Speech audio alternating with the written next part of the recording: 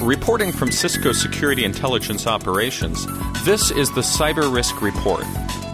The Cyber Risk Report is a strategic intelligence product created by Cisco analysts that highlights current security issues in mid to long-range perspectives. The report addresses 7 major risk management categories, including vulnerability, physical, legal, trust, identity, human, and geopolitical. This report covers the time period of April 29th through May 5th, 2013. Vulnerability activity for the period decreased sharply, although the month of April had the highest total of activity for 2013. Highlights for the period include the reporting of a new unpatched Microsoft Internet Explorer vulnerability, Apache CDORC malware, a D-Link IP camera vulnerability, and continued WordPress attacks. Microsoft confirmed and released a security advisory for a new vulnerability in Internet Explorer. This vulnerability is associated with malware served as a result of a recent compromise of the U.S. Department of Labor. Additional details are available in a Cisco security blog post. Additional security advisories and software updates were reported for multiple vulnerabilities in HP Managed Printing Administration, Printers, and Service Manager. IBM reported multiple vulnerabilities in Same-Time Meeting Service, Lotus Connections, and Notes. Novell reported vulnerabilities in iPrint and ZenWorks. Samba reported multiple vulnerabilities in the Web Administration Tool.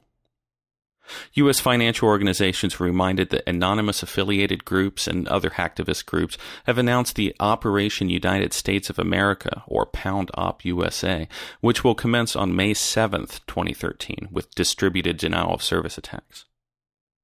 The April IntelliShield statistics show a continued increase in vulnerability and threat activity for 2013 compared to previous years. The activity levels for April 2013 increased 18.5% year over year, and new alert activity increased 54% year over year. The increase in vulnerability and threat activity will continue to strain vulnerability management processes and may increase the risk exposure due to delays in installing patches and software updates for the known vulnerabilities. Cisco released 12 security notices during the period for low and medium severity security issues.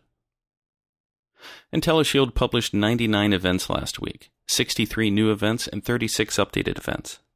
These alerts are available via the IntelliShield Alert Manager service. Visit www.cisco.com/go/IntelliShield for more information. Moving on to the physical risk management category. U.S. intelligence agencies reported that the U.S. Army Corps of Engineers' National Inventory of Dams was compromised by an unauthorized user. The user had unauthorized access to the sensitive U.S. dam information for over 3 months before it was discovered and the access revoked. The National Inventory of Dams contains sensitive information on over 8,100 U.S. dams, including damage assessments and vulnerabilities. The case highlights the potential physical risk to critical infrastructure through cyber attacks and compromises. A U.S. Army Corps of Engineers spokesperson said the breach does not pose a public threat. The good news in this breach is that it was noticed quickly, password procedures were changed, and access to the data is now restricted. The bad news is much of the same information remains available across the internet on county and state websites for anyone to find. Can information related to the condition and location of physical infrastructure be contained in the era of Google Maps, environmental activism, and strained tax authorities? For a fee, the U.S. FEMA can ship a CD-ROM of the dam infrastructure. Google can give Earth topology information, and civil engineering websites can give out report cards of poorly maintained dams in the United States. Sensitive information on a large portion of the physical infrastructure in the U.S. is ubiquitous and unprotected, and will remain so for the foreseeable future. Moving on to the attacks and compromises risk management category. QNetIQ is a U.S. government contractor that produces multiple products used by the U.S. government intelligence agencies. QNetIQ recently reported that they detected what appeared to be a 3-year espionage operation that had penetrated most of the company's divisions and product lines. The compromise is under investigation, but is believed to have allowed the attackers access to nearly all of the company's sensitive research. Initial reports indicate the attackers gained access through known vulnerabilities that had not been corrected. This report highlights the ongoing cyber espionage operations that have been widely reported and included in U.S. government statements and testimonies. While the diplomatic and political discussions continue, security teams have to be aware of these ongoing attacks against the U.S. government, contractors, and businesses, and take actions to secure their systems, identify possible breaches, and secure sensitive data. Espionage operations are a primary threat for the government and companies large and small, as attackers continue to move down the contractor chain away from the larger organizations with more robust security measures to those smaller partners and suppliers to gain access through the connections.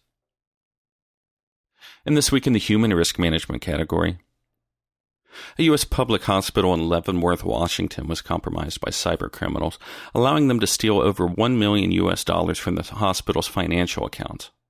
The details of the attack and funds lost highlight not only the continued financial cybercrime, but also the money muling operations that allow the criminals to profit from these attacks. Cisco highlighted the money muling operations as far back as the 2010 annual security report, detailing how these money muling operations are conducted. The issue remains both an economic and human weakness exploited by cybercriminals, with only minor variations to attempt to conceal the operations. The conditions and threats of 2010 continue today, exploiting both conspiring and unwitting accomplices by recruiting them with offers of easy money, working from home, and similar offers through advertisements across the internet. As the economic challenges continue for many, the human vulnerability to these offers remains. What most of those who become involved in the operations discover far too late is that they'll likely not only not make any money through the offers, but will likely be identified and arrested for the illegal operations as the cyber criminals and stolen money disappears. The law enforcement organizations continue to improve information sharing, cooperation, and arrests of these international criminals. Those aware of those operations can help spread the word to those unaware of these dangerous and illegal money muling operations and help break the critical link of the cyber criminals. And finally, in the geopolitical risk management category, draft legislation presented to Dutch lawmakers last week would give new powers to law enforcement in combating cybercrime. The new powers include hacking into computers, including computers outside the Netherlands, installing spyware, and forcing suspects to provide passwords to decrypt email and files. Safeguards have been built into the legislation, including obtaining court approvals before exercising these powers. The primary criminal targets of the legislation are child pornography and terrorism, but the bill's proponents also said it could be used in investigations related to theft of copyrighted material, as well as thwarting real-time attacks, such as the recent DDoS attacks against banking infrastructure. Privacy advocates are already expressing concern that language in the bill was rushed and that, as it stands, it represents a power overreach. The information revolution is proving to be a mixed bag for law enforcement. On the one hand, our online activities are creating a digital and legally persuasive trail of crumbs that did not exist before. The investigation related to the Boston Marathon bombings, for example, is uncovering vital forensic evidence from suspects' web surfing history, email trails, and social media photographs, which lawyers may find difficult or impossible to refute. On the other hand, the widespread adoption of encryption for everyday communication, including Skype, VPN, and some webmail services, severely limits the utility of wiretaps. Information security professionals especially may want to watch the debate around the bill's cross-border powers.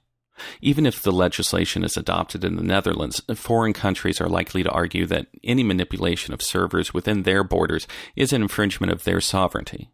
For example, the bill reportedly cites the need to seize command and control of a rogue or criminally operated server in order to disable a damaging botnet, even if the server resides in a foreign country. In any realistic scenario, this might necessitate, at the very least, a real-time notification to authorities in that country that such measures were being taken. It's easy to imagine foot-dragging or politicization of the request, leading to any number of undesirable outcomes. Furthermore, if this bill is successful, it might lead to other similar legislation being put forward in other countries, pointing to much larger questions about sovereignty and borders in the internet era. This concludes the Cyber Risk Report for this week. To read the full report, visit www.cisco.com/go/SIO and select the Cyber Risk Reports link. Tune in for next week's report from Cisco Security Intelligence Operations. Thanks for listening, and stay safe.